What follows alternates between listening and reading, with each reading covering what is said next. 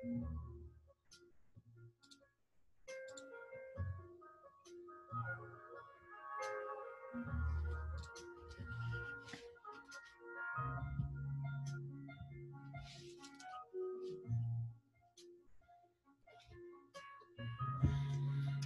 guys, you know, I'm pretty sure that this is, whoops, there we go. I'm pretty sure that we are live. Let's see what we have here. No, maybe not. Let's type something in here. Let's say John Maxwell, start over, Maxwell, leader shift, mastermind. All right. I'm going to copy that and I'm going to put that in there. And we're going to say go live.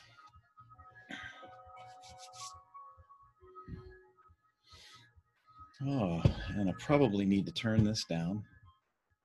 Let's see. All right. Yeah, sure enough. There we go. And let me make sure I got the volume off. Shouldn't be getting too much feedback there. So I wasn't really intending to put this on my personal profile page as a live. I meant to put this on the Mañana No Mas page as a live. But for some reason, the connection on Zoom to the Facebook pages has been compromised. And I don't know if that's due to internet speed or what there. But instead of being on the Mañana No Mas page, I am here on my profile. So let me go ahead and turn this down for you guys. Had a little jazz in the background. But it looks like it paused over there. So in any case, this is on Zoom. I am recording most of this, and I want to make sure that I still have the main interface open for if people sign in.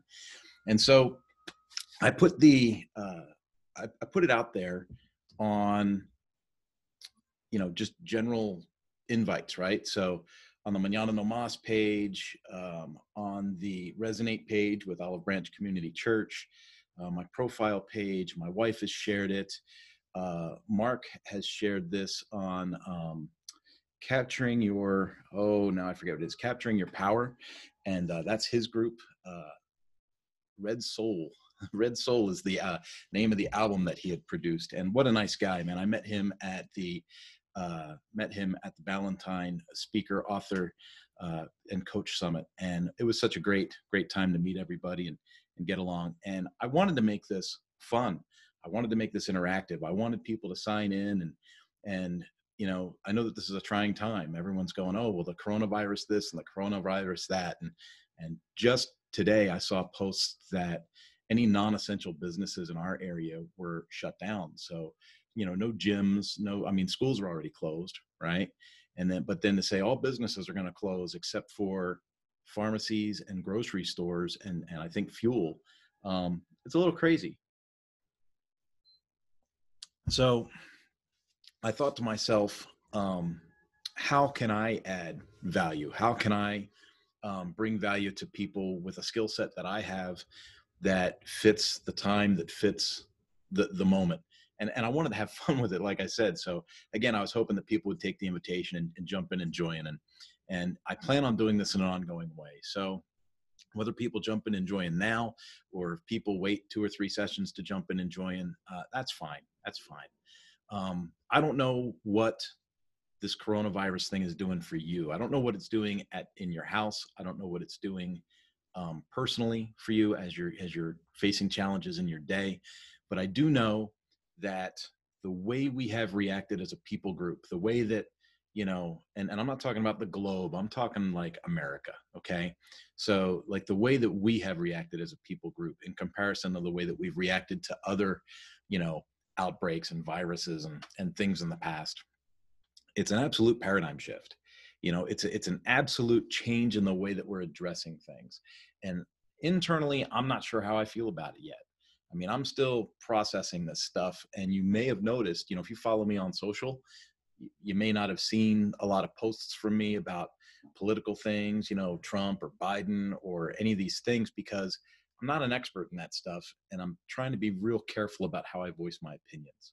And so I'm really kind of out to lunch on this whole coronavirus thing. What I'm not out to lunch on, though, is the idea that now more than ever, our society needs leaders. We need leadership to step up and, kind of even things out. And that's something that I feel that, you know, I feel that I have an advantage in. I've done a lot of study on leadership. I've done a lot of study on leading people groups, and I wanted to reach out and try to inspire other people to feel gifted in this leadership example as well. And one of those gifts that I feel that I have is this love of John Maxwell. And I am so attuned with John Maxwell and his writings because I've been reading his stuff since, 2006 or so. Right around there is where I began to really follow John. And I wanted to become part of John's training team, the John Maxwell team, as early as I think it was 2011 that I was looking to do that. And it just didn't work out personally for me. It wasn't something that me and my family could make a reality. And so I always regretted that. And then when I became the national training manager for Ducati North America, and so that was Canada, United States, and Mexico. And I was the trainer for Ducati, and economically that took my family to another level, right? It took us from survival to almost thriving, right? Not thriving, but we're doing okay. And when I decided that I was going to leave Ducati, I felt super convicted that I had to re-up that desire and that commitment to be certified with the John Maxwell team. So in 2016, I made it official, and I went to Orlando, and I joined in with 3,000 other people, and I became one of the John Maxwell team members. And, when you're going through a process like that, you put a lot of weight on it. You're like, oh, this is going to change my life. This is going to change me completely. And I'll be honest with you, it doesn't, right? It's, you build it up, and then you're like, it happens, and then you go, okay, now what? And then it falls back on you. What are you going to do with that? So I had planned on being independent at that time. I was going to take power sports training independent to the masses and do my thing. And it didn't work out that way. Suzuki got in touch with me. They had a recruiter call me, and they offered me a position, and it was a raise in all aspects. I got to manage a team of people, and I got to manage a team of projects. So it wasn't just power sports anymore. It wasn't just motorcycles like it was with Ducati. It was motorcycles, it was automotive, it was marine product. And there was a team of people to manage rather than a solo department. And so that to me was part of my leader shifting. That was part of me jumping in to develop myself. And now here we are in, 2020. And I'm back to the idea that, if I can't find a suitable position to replace Suzuki, as they had some layoffs in January, if I can't find a suitable position to replace that job, I'm going to be an independent trainer. I'm going to be an independent coach. And I'm going to try and lend the knowledge and the skill sets I have to others. But in that time, in that gap, while all this is going on, I thought, how can I add value to people, without a commitment, without a tie, with just doing the right thing at the right time? And I thought that covering the John Maxwell leadership book would be a really good example to do that. I don't know if you have the book yet or not. In the invitation, I put the links to get the book through Amazon, and it wasn't even an affiliate link. I really don't want to make a dime on this. I just want to help. And it occurred to me, there's no better time than right now to start talking to people about what leadership looks like. Like I said earlier, this is a paradigm shift in the way that our people group deals with this whole thing, this whole outbreak issue, this whole shutting down businesses. Think about it from the aspect of, let's say I got a small company, and let's say I'm running a gym. Let's say I'm running Fit Body Boot Camp down in Corona, California. I know the folks down there, they're fantastic. And I really like Maricela and the team down there. The coaches are great, and I really loved going there. But let's say I run Fit Body Boot Camp, and all of a sudden the government says, okay, you got to shut that down. We'll shut it down for how long? Today? A week? 2 weeks? A month? How long am I not supposed to generate revenue out of my business? And how long are the people that work for me supposed to take time off without being compensated? Or does the government expect the small business to compensate the employees in lieu of performing work? Right. So there's all these things that, I mean, they're throwing this out like, hey, shut this down. Okay, well, shut it down. And now what? Like, now what do you do? What's the repercussion or the after effects of that? Just a week ago, I'd seen on the news where they had said most Americans are not prepared to have a $500 hardship. If the car suddenly broke down, if there was a sudden illness, and it was expected to cost $500, that most Americans are not prepared for that type of financial hardship. And so when you think about it in those terms, and you think about sending people home for a week, 2 weeks, possibly without pay, what does that turn into? How do you deal with the anxiety and the angst that could create? I mean, sure, if you've got some money in the bank, you could start, scoping Facebook Marketplace and Craigslist and start scooping stuff up cheap and, build yourself a nice little inventory for when the market comes back and start selling all your stuff for a profit. You could try that. But, what if this is really a paradigm shift in how we deal with, our current reality? And so I thought, I was halfway through this book prior to the outbreak, and I thought, what a great book. This thing is awesome. And I've got all kinds of, I can't even see it in there, can you, in the camera? Yeah. But I've got all kinds of highlights in here and stuff like that. And I thought, let's cover this. Let's talk about, leadership from the standpoint of someone's already printed a book on this. And I think that the content is fantastic, and I think it's very apropos to the situation that we're going through right now. And so let's do it. There was a video that John Maxwell had, and I'm going to try and do a screen share on that. And let's see if that works. I would love to see if I can do that on a Facebook Live. Let's go to screen, Facebook. Is it here? No. I think it's this screen. Yeah, let's try it. And here we go. Let's see if this plays for you. Hoping it does. This is a new experiment. They come to me and they say, what does that really mean? So let me define leadership to you. A leadership is the ability and the willingness to make a leadership change that will positively enhance organizational and personal growth. In other words, a leadership allows you to take yourself and your company to a higher level. Yep. I was recently doing a conference for a company, and in a pre-call, we were talking about their theme, which was fast forward. And they asked me, John, what do you think fast forward means? I said, well, I think fast is fast forward. I look at fast. The future is going to be faster than it is before. There's no question. Yeah, we're going to talk about this. I'm waiting for things to slow down. I tell them, well, you're going to have a long wait. They're not slowing. So fast is faster and forward is shorter.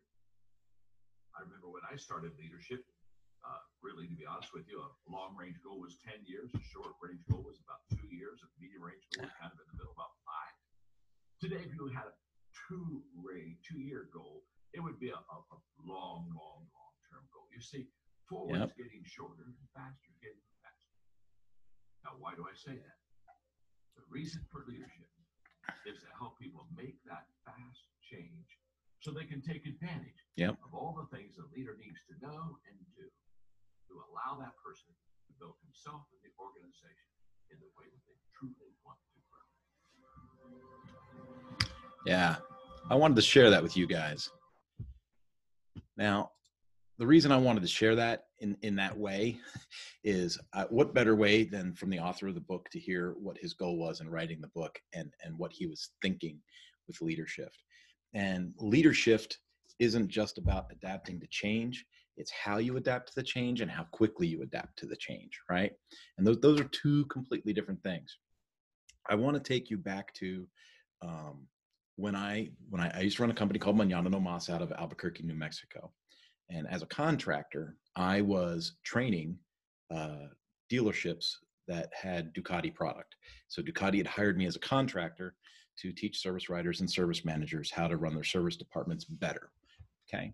And that was going really, really, really well. I thought it was fantastic, actually, to be honest with you. And I know I'm clapping my own horn there, but sorry for the camera, by the way. And then uh, the position had come available for me to become the technical trainer full time, working for Ducati. And I was tasked with the idea of taking a contract provided program into an internally provided program. So what was that going to look like, right? And so I had to figure that out. And it was just me. It wasn't like there was a team of people at the time. So I had to figure this out. How am I going to deliver this much content to this many, to this many people?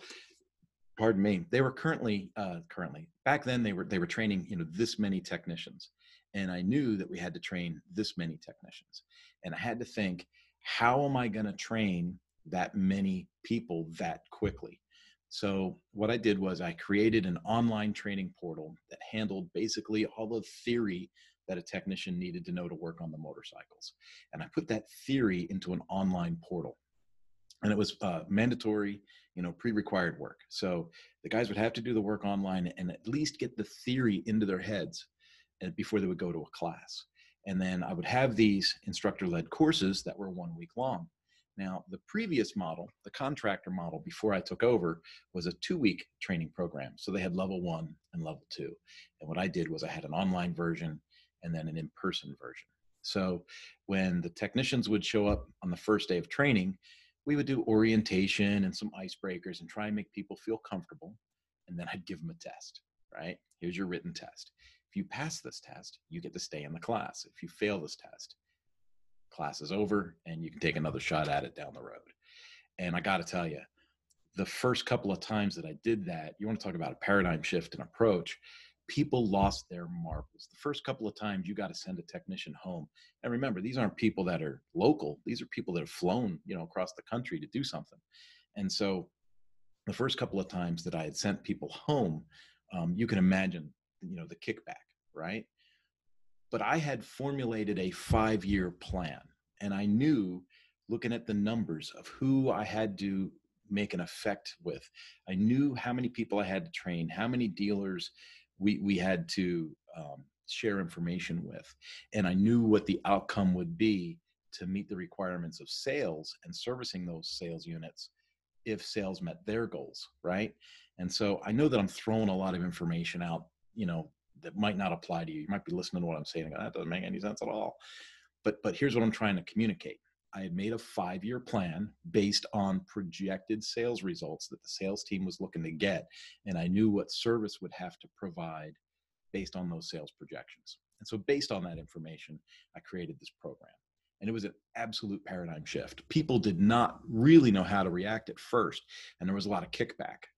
And then when the quality of technician had been elevated, when people were leaving class and able to functionally work on motorcycles, to be able to hold a multimeter and diagnose an electrical concern, or to, recognize, how to adjust the throttle bodies on a Diavel or something, right?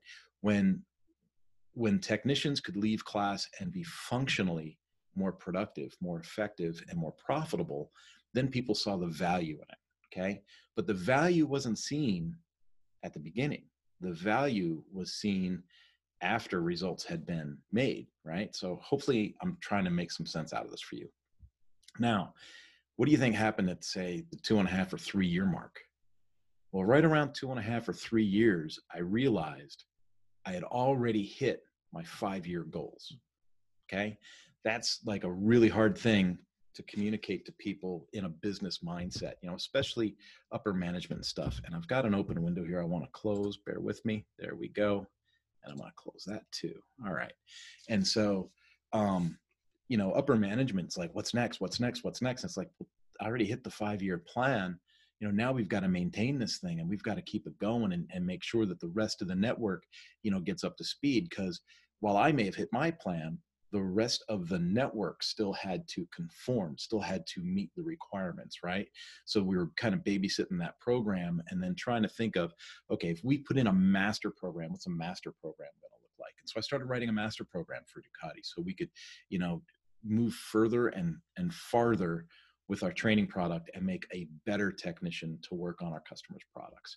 And so I was really focused on that. Now, management at Ducati didn't exactly see eye to eye on some of the things that I was up to, but it was really important to me that I could take the snapshot of when I started and take, another snapshot at the 1 year mark or the 18-month mark and then the 24-month mark and take a look and go, okay, here was our goals, right?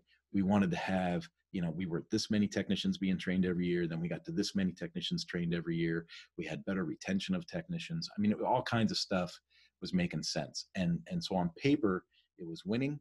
And by results based on customer satisfaction and based on dealership sales numbers in the service department, it was making sense. So fast forward, like John said in the interview, I went to Suzuki with a very similar mindset. I went into Suzuki and I looked at what they were doing and I made myself a mind map. If you're not familiar with mind maps, it's kind of a graphical thing. It's plotted all over the page. There'd be a center point that has something on it, and then something shoots up, and then something shoots up, and then something shoots down, and something shoots down. And these could be like the quadrants of what you're going to work on. And then each of those has an offshoot of things that you would, of the details. And so I made this giant mind map of what I thought the publications and training department, should do at Suzuki. And again, within 3 years, anything that the corporation had the appetite for me to do was pretty much done. We had redone the user interface for the e-learning. We had stripped out a lot of content on the motorcycle training side that was outdated, that didn't really make any sense. We had restructured, rewritten the Marine training program, and we were actually working on a new Master Marine training program when I left the company in January. And so again, I take a look at a 5-year plan, and it starts to really gather itself up and come almost to a close after 3 years. And that's part of what jumped off the page. Long way to get there, kind of what jumped off the page with the John Maxwell leadership stuff. And that is, things are going so much, there goes the camera again. Things are getting so much faster than what they used to go at. Guys that used to road race with me, right? And I know that I'm old and I'm slow now, but I can remember I took like a 6-year hiatus when I used to race with the MRA out in Colorado. And it was my birthday one year. I can't remember what year it was now. I feel like an idiot, but I'm old, right? So I think it was it 89? 80? No, it was 90, 96, 97, something like that. And I went to the racetrack on my birthday, and I was at Mead Raceway, right? And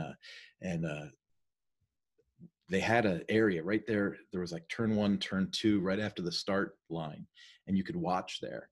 And I was spectating, and I saw the bikes come out of the last turn, come up the front straight, and dip into turn 1. And when they went by, they were like, and people that were at the track with me were like, wow, you used to do that? And I was like, I would never go that fast. I can't believe how fast those guys are going. I never went that fast because I raced in the 80s, right? And so, I raced when a 600 made 60 horsepower, right? And a 1000 made 95 or 100 horsepower. And then at this time, bikes were making, a 1000 might make 130, 140 horsepower, and 600s are making over 100 horsepower, right? And so, and it's a much different picture today. So it's even a much bigger paradigm shift in the racing world. But so I'm watching these bikes go flying, going right by. And the guys are, knees on the ground, they're scraping through the corners. And I'm just in awe of it. I'm like, wow, this is so fantastic. This is amazing. This is so cool. It's like every time they went by, I was like, I was just so excited.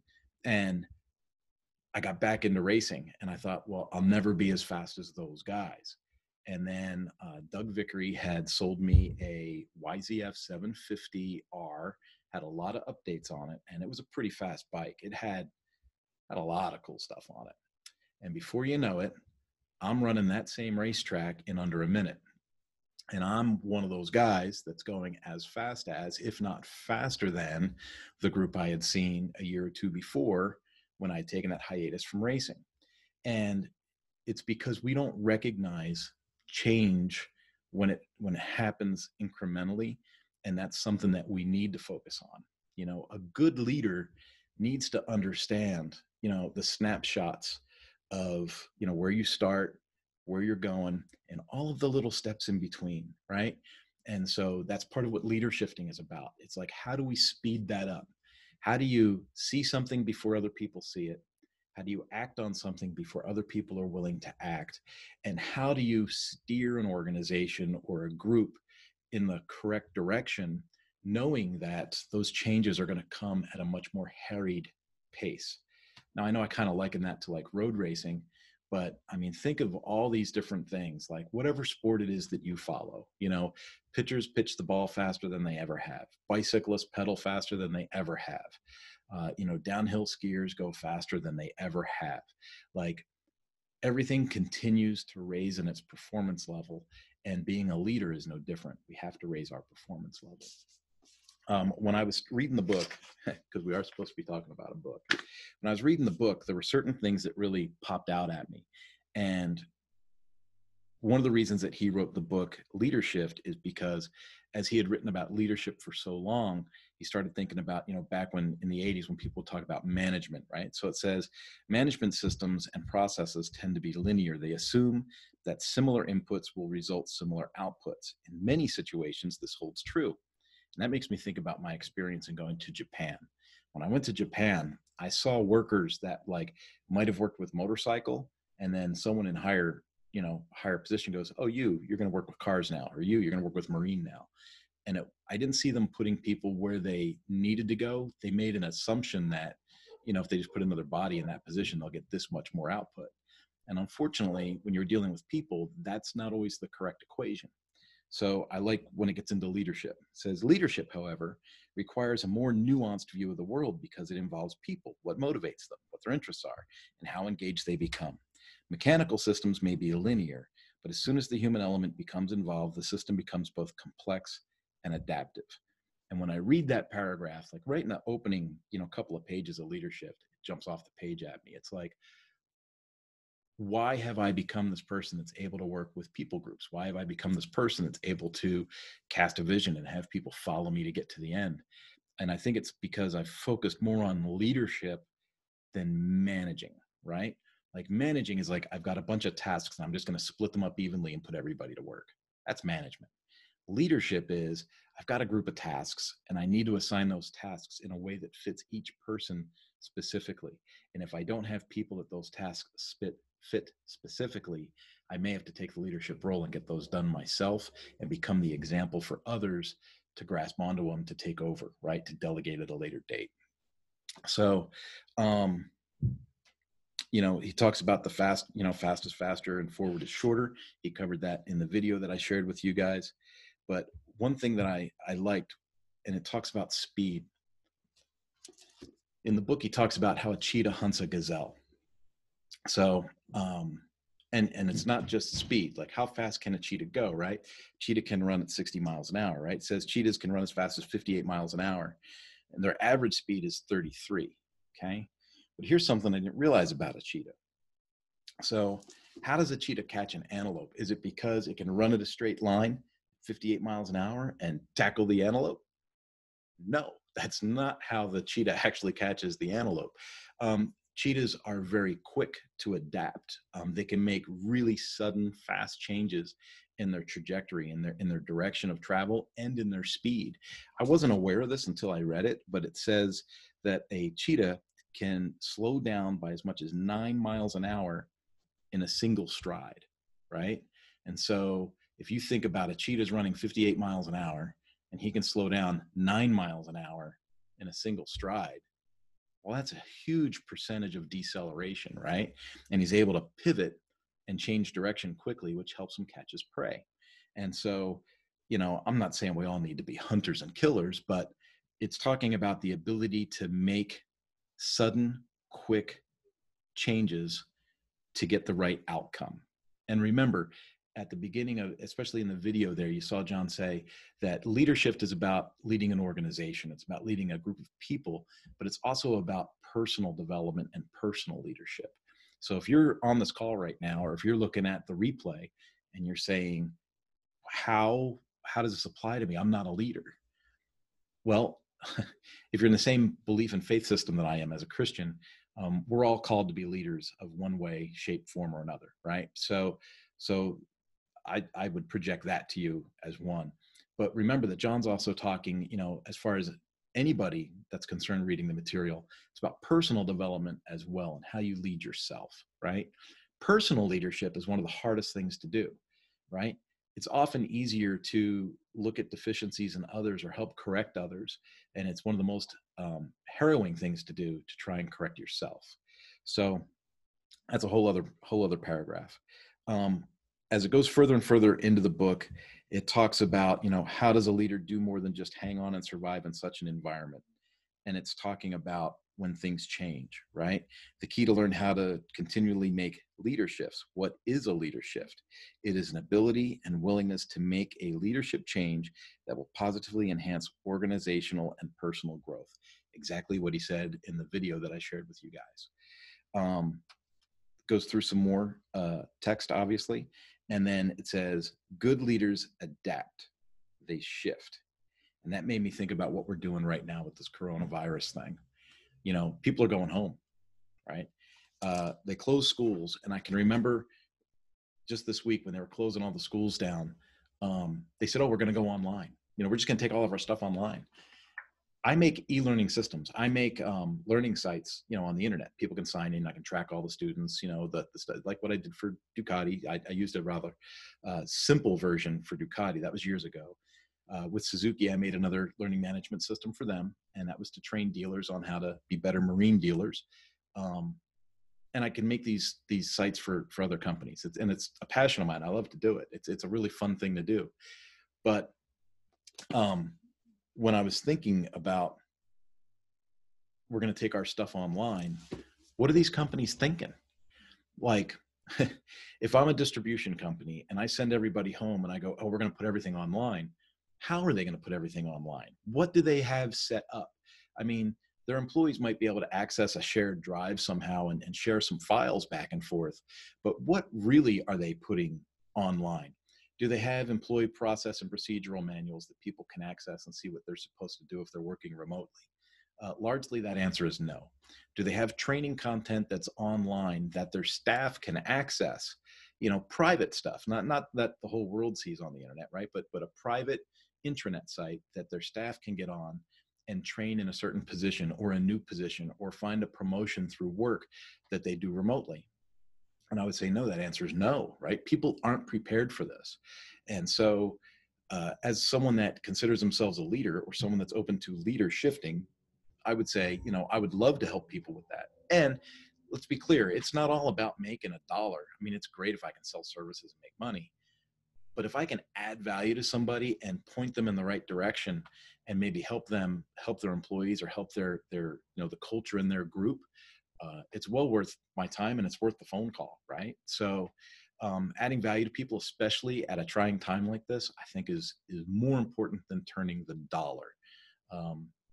Dollars come, right? The more you help, the more you grow your community, the more profit you're going to see down the road, one way or another. The money follows when you do what you need to do. And so when I think about all these announcements this week, especially with the schools and the kids and stuff like that, if you're not set up to handle this stuff, get in touch with someone. It doesn't have to be me, but get in touch with someone like me that has that online ability to build a learning site or to take stuff online or build a communication system that's an intranet that's membership driven, that locks the rest of the world out to see what you're discussing online. And you can secure it and you can do all kinds of stuff, in the background to make it fit your needs. But to just send people home and dismiss it like we're going to take all our stuff online, that's a pretty broad statement if you're not set up to do that. And so that was one of the things, right? It says, in the face of uncertainty, people who conform pull away to a safe place to protect themselves. Okay. And you've seen that. People have withdrawn. People have just kind of just gone home and just sat at home, right? Netflix and chill. It says adaptable leaders who make leader shifts lean into uncertainty and deal with it head on. And I'll tell you, I'm connected to some really fantastic people online. I mean, the Jake Ballantyne speaker, authors and coaches group is fantastic. Chris Badgett over at Lifter LMS, remarkable. Adrian Toby at Groundhog, another person that I really look up to. I haven't seen much from John lately from WP Tonic, but I know that he's active and he's one of those people that I know is a forward thinker. And these are all folks that I know of that have the leadership ability to help communicate options. Like if you're new to working remotely, working from home, or making electronic tools work for you, you need to connect with people like that, you know, if they can't instantly inform you how to do it, at least they can calm your spirit enough to where you can go, okay, I got this. I can figure it out. I just got to slow this down a hair and I can make this work. I know I can make this work. You know, I look at what other people do and I go, well, if so-and-so can do it, I can figure it out. And then I kind of reverse engineer and figure out how I'm going to educate myself. And that works really well, you know, for the most part. It says here, if you want to be a successful leader, you need to learn how to become comfortable with uncertainty and make shifts continually. I will tell you, you know, being called into a room at 9:30 in the morning and told that your job is over, that's one way to make a shift continually, right? Like, uh-oh. So, you know, for me, I had to take my stuff online way back in January. It's like, I've got a learning site, I've got content, I focus on people that are power sports and marine service writers and service managers. I have an audience, I have a niche, and I have a super awesome product that I can share with those people. Now the hard part is I've already got the product. Now how do I sell it, right? How do I get people to see or know what I have available? And that becomes the next challenge. And so I work with, you know, email management software and CRMs, and you have to learn and build all this stuff as you go. And your messaging is so super important. But, you know, it's trial and error, and you kind of have to either befriend somebody that's in the battle already, or you have to go into that battle yourself and figure it out through trial and error. And unfortunately, the trial and error way can be expensive, time consuming, and can put you way behind the eight ball. So I really advise, make some friends that do this stuff. Again, if you're one of these companies that said, man, we're going to send everybody home, don't worry, we're going to take everything online. Man, if you're not already online, you got a steep climb in front of you, and you got to hit the ground running, man. You got to get out there and make it happen. I was thinking this week, I knew the gyms were going to close, and today it was official. They said, oh, you know, gyms have to be closed, but it made sense. Like, you can't just go to a gym with 12, 15, 50 other people, sweat all over the stuff, and think that, you know, they're going to let that stay open. And so I had put an outreach into 2 local gyms here. I shouldn't mention them by names, so I probably won't, but I had reached out to both of those gyms and said, look, I'm someone that had lost a bunch of weight, and I succeeded in keeping the weight off. And because of that, I created an online property and a community that inspires people to maintain weight loss after a weight loss program. If you would like, I can also add content to that, where we can do live sessions from your empty gym that shows people how to work out at home. So if you have members that are in a 6-week weight loss program, wouldn't it make sense to still do the weight loss program from your studio, and then invite people to participate from home, maybe even offer some free memberships, but keep a community of people going, and try to inspire them through fitness and win them over in the long run, because that relationship and community is like your savings account for the future. That's where your future sales are going to come from. And so I've already reached out to these gyms and said, hey, I've already got this, you know, 80% of the way set up. The only thing I'm missing is the workout at home portion, which we would do with your trainers in your studio and your, you know, and film that there and then add that content to the site. And so it's about leader shifting, right? It's about witnessing what's going on, and then finding a want or a need and finding a way to fill that want or need. And unfortunately for many right now, the only way to fulfill that want or need is online or to do something virtually. And that's a new world for a lot of folks. So again, I've beaten the horse, but find someone that knows how to do that. Right. And it doesn't have to be me. Right. Obviously, if everyone that watches this emailed me in the next 15 minutes, I wouldn't be able to answer everybody at once. Right. But there's plenty of sources out there. And if you need a referral or you want someone that's local to you, send me a message and I'll see if someone in my network is in your region that's able to help you.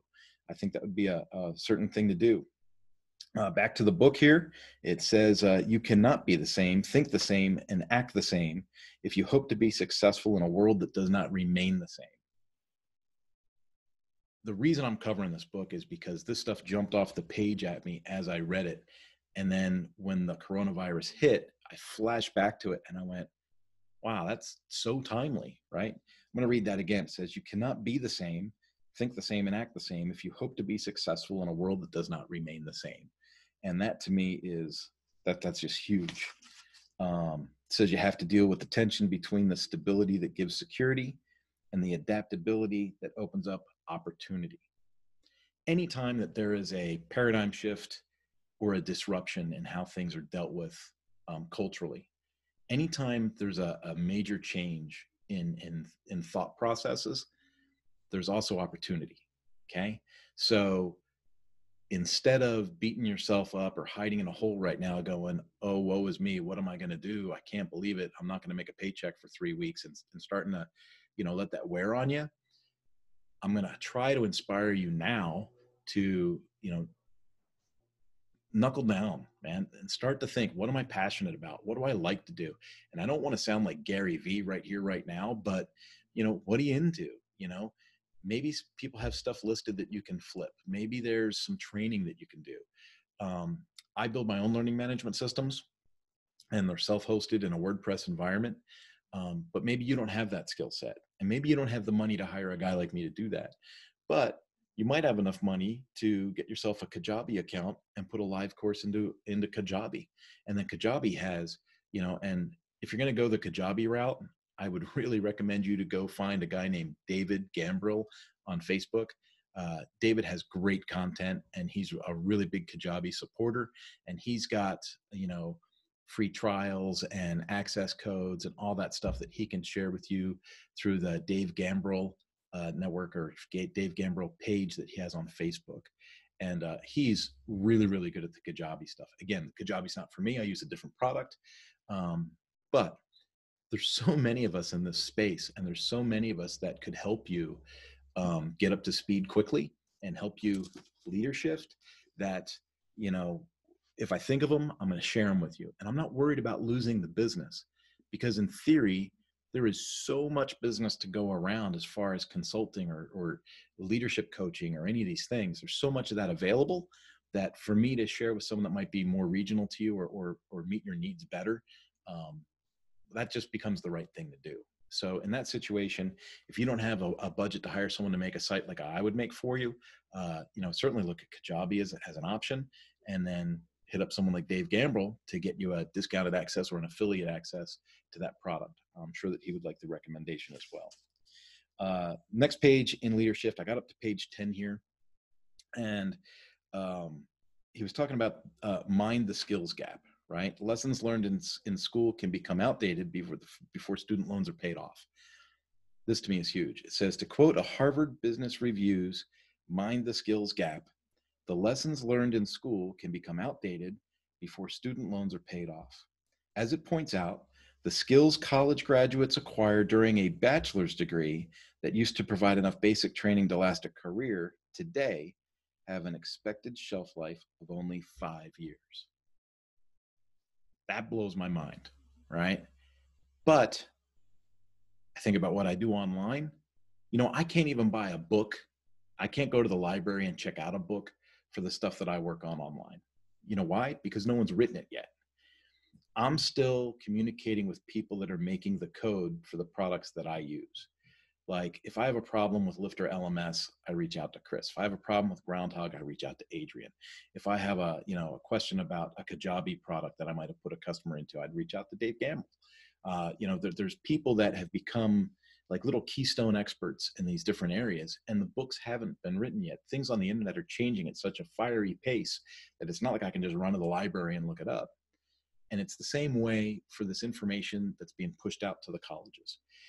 I was on the advisory council at Motorcycle Mechanics Institute, which I think is a great school.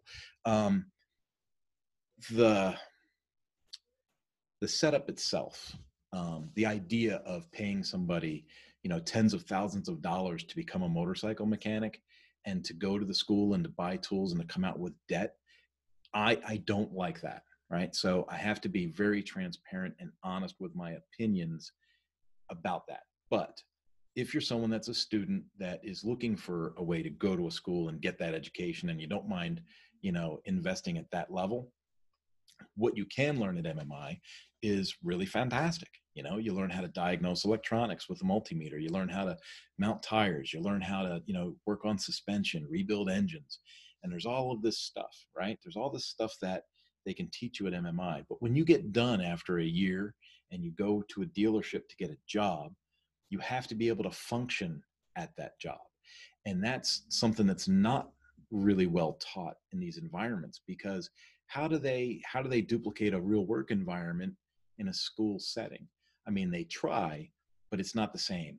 And so time and time again, working for the OEMs, I would go visit dealers and I would see a new graduate from MMI, and I'd say, "Hey, how you doing, man? Oh yeah, I know Joe and I know Mike and I know the guys, and how's this going?" And all that. And these guys really couldn't function well. They didn't have a grasp of what the job really entailed, and they were struggling to earn enough money, because it's a commission-based job to be a mechanic in most situations. And they were struggling financially to stay ahead because school hadn't prepared them well enough. And when you take a look at this whole mind the skills gap thing, that's super, super important. I need younger people to understand it. All the money that they can spend on schooling and all that stuff, nothing really replaces, jumping in, getting your hands dirty and getting a job done. And you can learn so much from being in the heat of it and putting things together. Um, he quoted a guy from lynda.com, right? It says, or as lynda.com author Mark Neiman Ross states bluntly, in 4 years, you'll have to relearn 30% of your job. And so this speaks to me from a very positive way.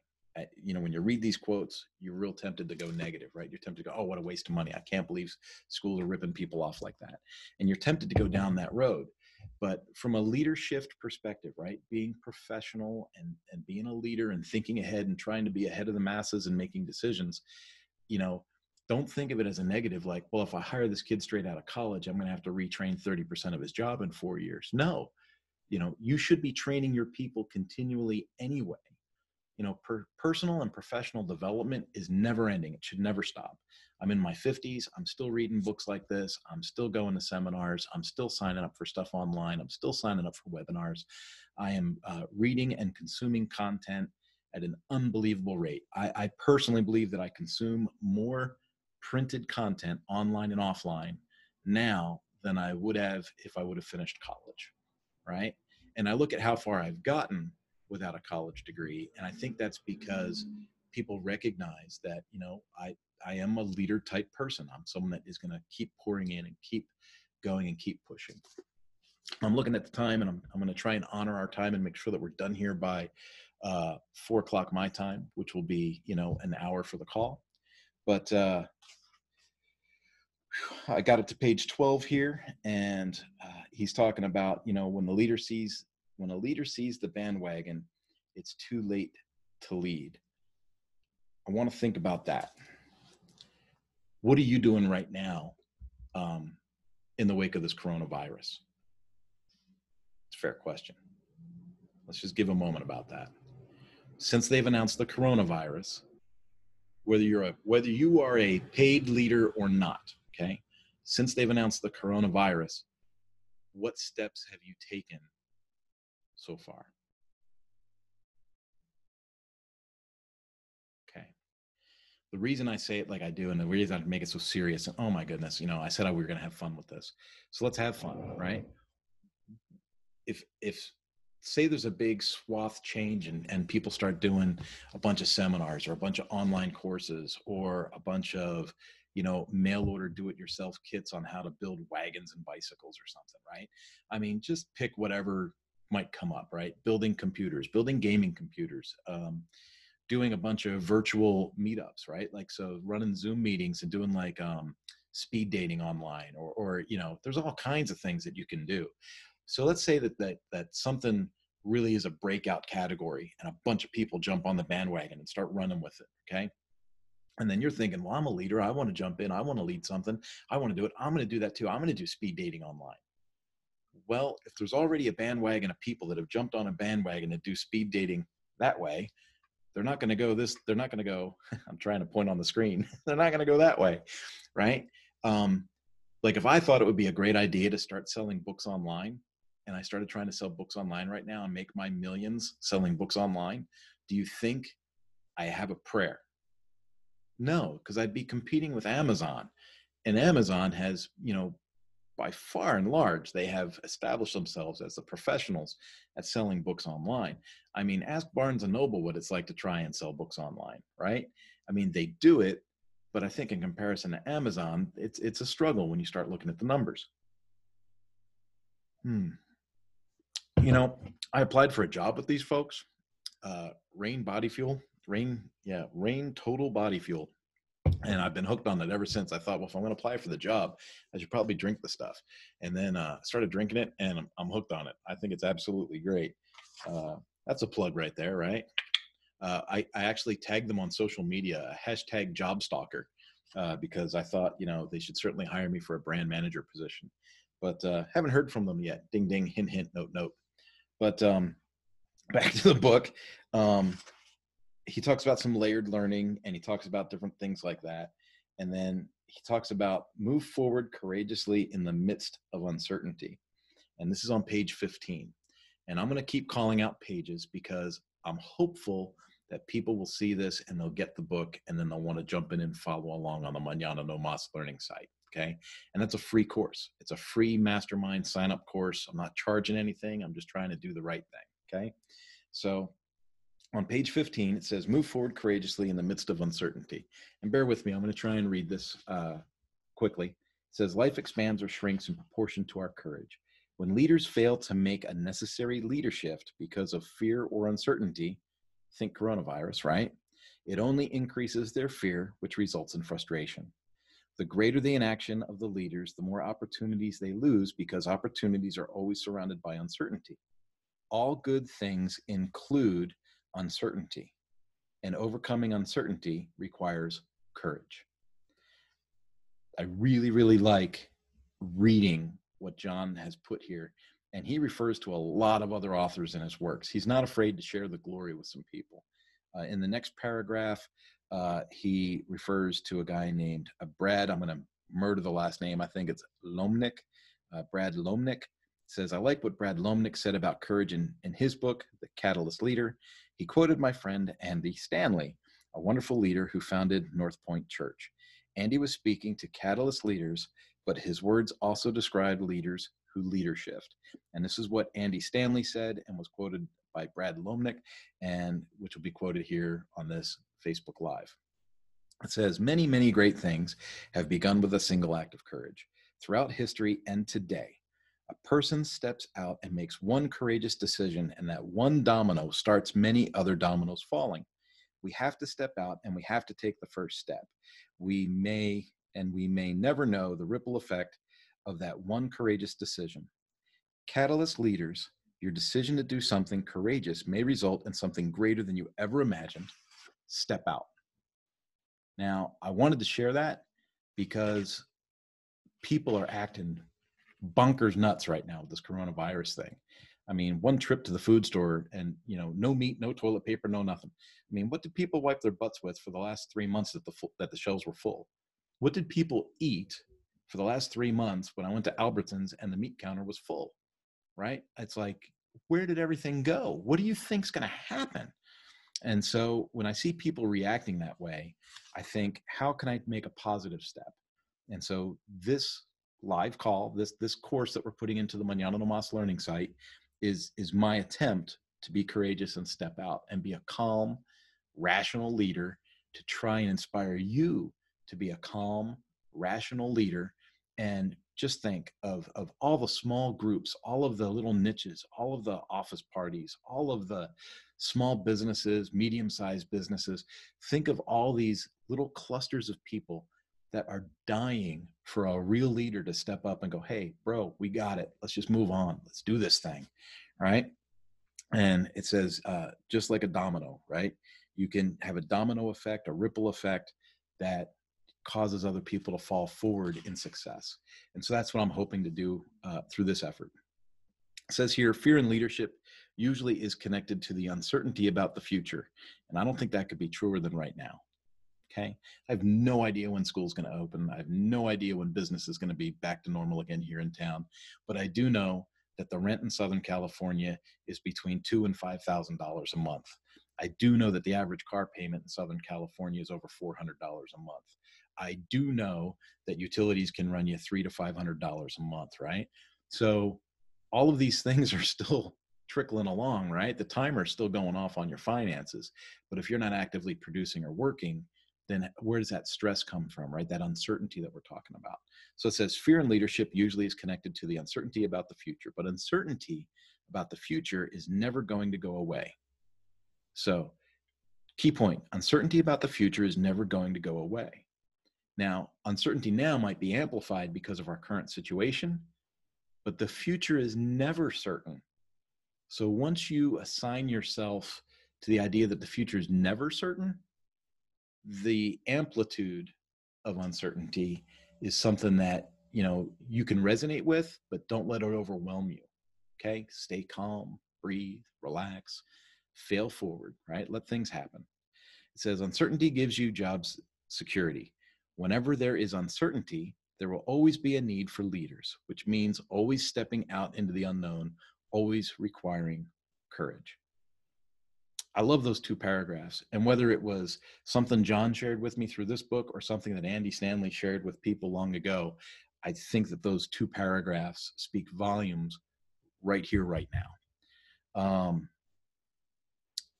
Betty Bender, former president of the Library Administration and Management Association, said, anything I've ever done that ultimately was worthwhile initially scared me to death.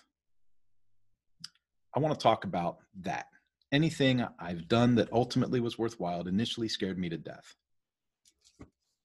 Almost a month ago now. Oh my goodness. I was at a Jake Ballantyne speaker, authors and coaches summit, right? It's a great organization. So if you have not yet seen the Jake Ballantyne speakers, authors and coaches network on Facebook, it's a great thing to join. The leadership quality in there is fantastic and the community is wonderful. But he had challenged people to go Facebook Live and to do talks like what I'm doing now. And people were panicked. They were like, I can't do it. I can't go online. I'm so scared. I'm scared to death. I don't want to do it. And by the end of that 3 days, everybody's online having Facebook Lives and smiling over people's shoulders and having a good time. And it's not about being conceited or grabbing the spotlight. It's about having a message you need to communicate. And right now, people need to communicate positive messages. And so I think that that is a thing that people really need to do. Now it says on page 16, near the halfway down, it says, realize today's best will not meet tomorrow's challenges. No matter how good today is, there's going to be a bigger challenge tomorrow. And you have to recognize that. So how do you approach that mindset? And I see that we're coming up on time, so I'll make this quick. It says, learn something new, try something different, find something better, see something bigger. And say that again, okay? It says, realize that today's best will not meet tomorrow's challenges. So what do we need to do, right? And I highlighted this. Learn something new, try something different, find something better, or see something bigger, right? Ask yourself, when's the last time you saw something bigger for the first time? I remember the first time I was driving through Colorado and I came up over the ridge, and in the valley underneath the ridge, you could see all of South Park. And every time I would drive over that hill and I would see that, or ride my motorcycle. Oh, I used to have an R1. I'd ride the R1 up over there, and I'd be, strafing the countryside, just going fast as I want, right? Over the top of the hill.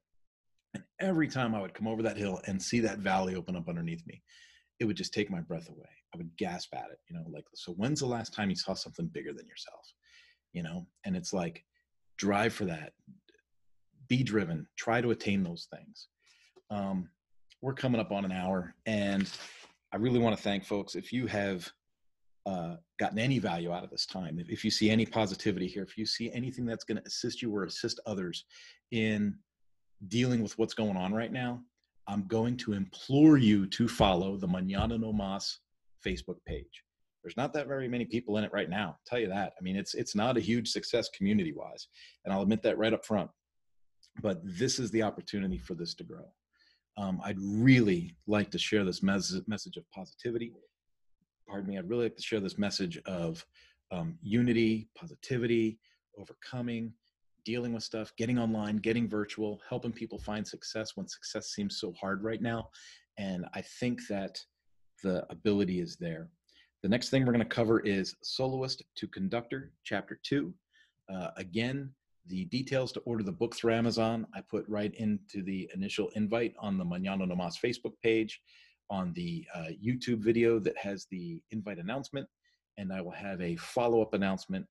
I don't think we'll do this again tomorrow, but I think, why don't we do Thursday around 3 o'clock, and 3 o'clock Pacific Standard Time. I will set this up, and Thursday we'll do Chapter 2. All right. You might not have a chance to get the book through Amazon by then, but just like you saw me cover Chapter 1 today, I will go through and cover Chapter 2 on Thursday. God love you. And you know what? If you want to sign out now, you can sign out now or turn it off. I don't want to make others uncomfortable that aren't into it, but I would like to take a moment and pray for us, if that's okay, and close out in prayer and end the meeting. Father God, I thank you so much for the time, for the fellowship, for people that we can share with. I know that these times are trying. Father God, I know that this can be scary for folks to be locked at home, or businesses closed, or things that they just can't wrap their heads around, things they can't comprehend. And I know that some people are freaking out, as evidenced by shopping carts full of toilet paper leaving the store. Father, I pray for those people. I pray for folks to find calmness, to find evenness, to find a temperament that matches the situation. Father, I also know that there's going to be stress inside people's homes. You know, kids that want to do this, kids that want to do that, people that might want to go somewhere. And Father God, I understand that being confined can be a challenge in itself. Father, I know we talked about social separation. I know that we talked about different anxieties about being out with other people. And Father, I pray for those folks that have the ability and the strength to get out to do that. Father, I know myself, I'll be bicycling. People that run can run. People that can hike. And, you know, Father, this is a great time to get back to your creation and to enjoy what you've made. Father, there's also the ability for people to get virtual and get online and find success in the things that they feel might help them overcome these challenges. Father, I pray for those. I pray for people in my own health selfishly. And Father, I pray that this group would continue to grow, that Mañana No Más would grow, and that the study of this book would be seen as a positive event. Father God, in your son's name we pray. Amen. All right. Folks, I appreciate your time, and I'm going to go ahead and close this meeting out. I will see you Thursday at 3 o'clock Pacific Standard Time, and we will jump into Chapter 2. Bye-bye.